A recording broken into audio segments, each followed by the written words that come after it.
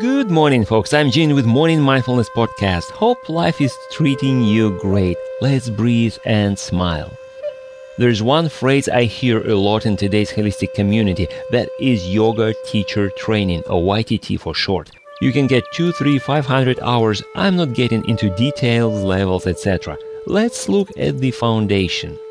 When I was learning, we did not even have YTT in our vocabulary. I was training with my teacher every day, 3 hours a day, year after year after year. When my teacher thought I was ready to lead a class, he would tell me.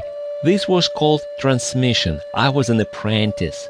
Nowadays, nobody has time for that. We live in a fast food society. We want everything yesterday. This is where YTT came in to fill in the gap. Listen, my friend, I'm not against it. I have no dog in the fight. All politics aside, this is a good way to give new yogis a good start. But let me make a couple of points.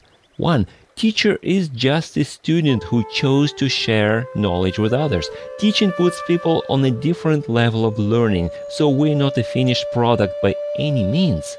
2. There is a big difference between practicing, teaching, and teaching how to teach. Great practitioners are not necessarily great teachers.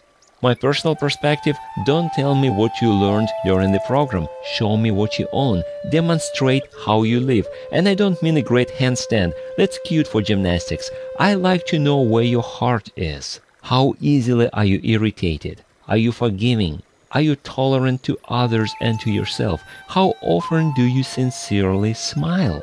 If you went through yoga teacher training, great. Your journey is about to begin. Thanks for stopping by. You can subscribe to my podcast or contact me through my site hpln.org. Now let's breathe and smile. I'll talk to you next time.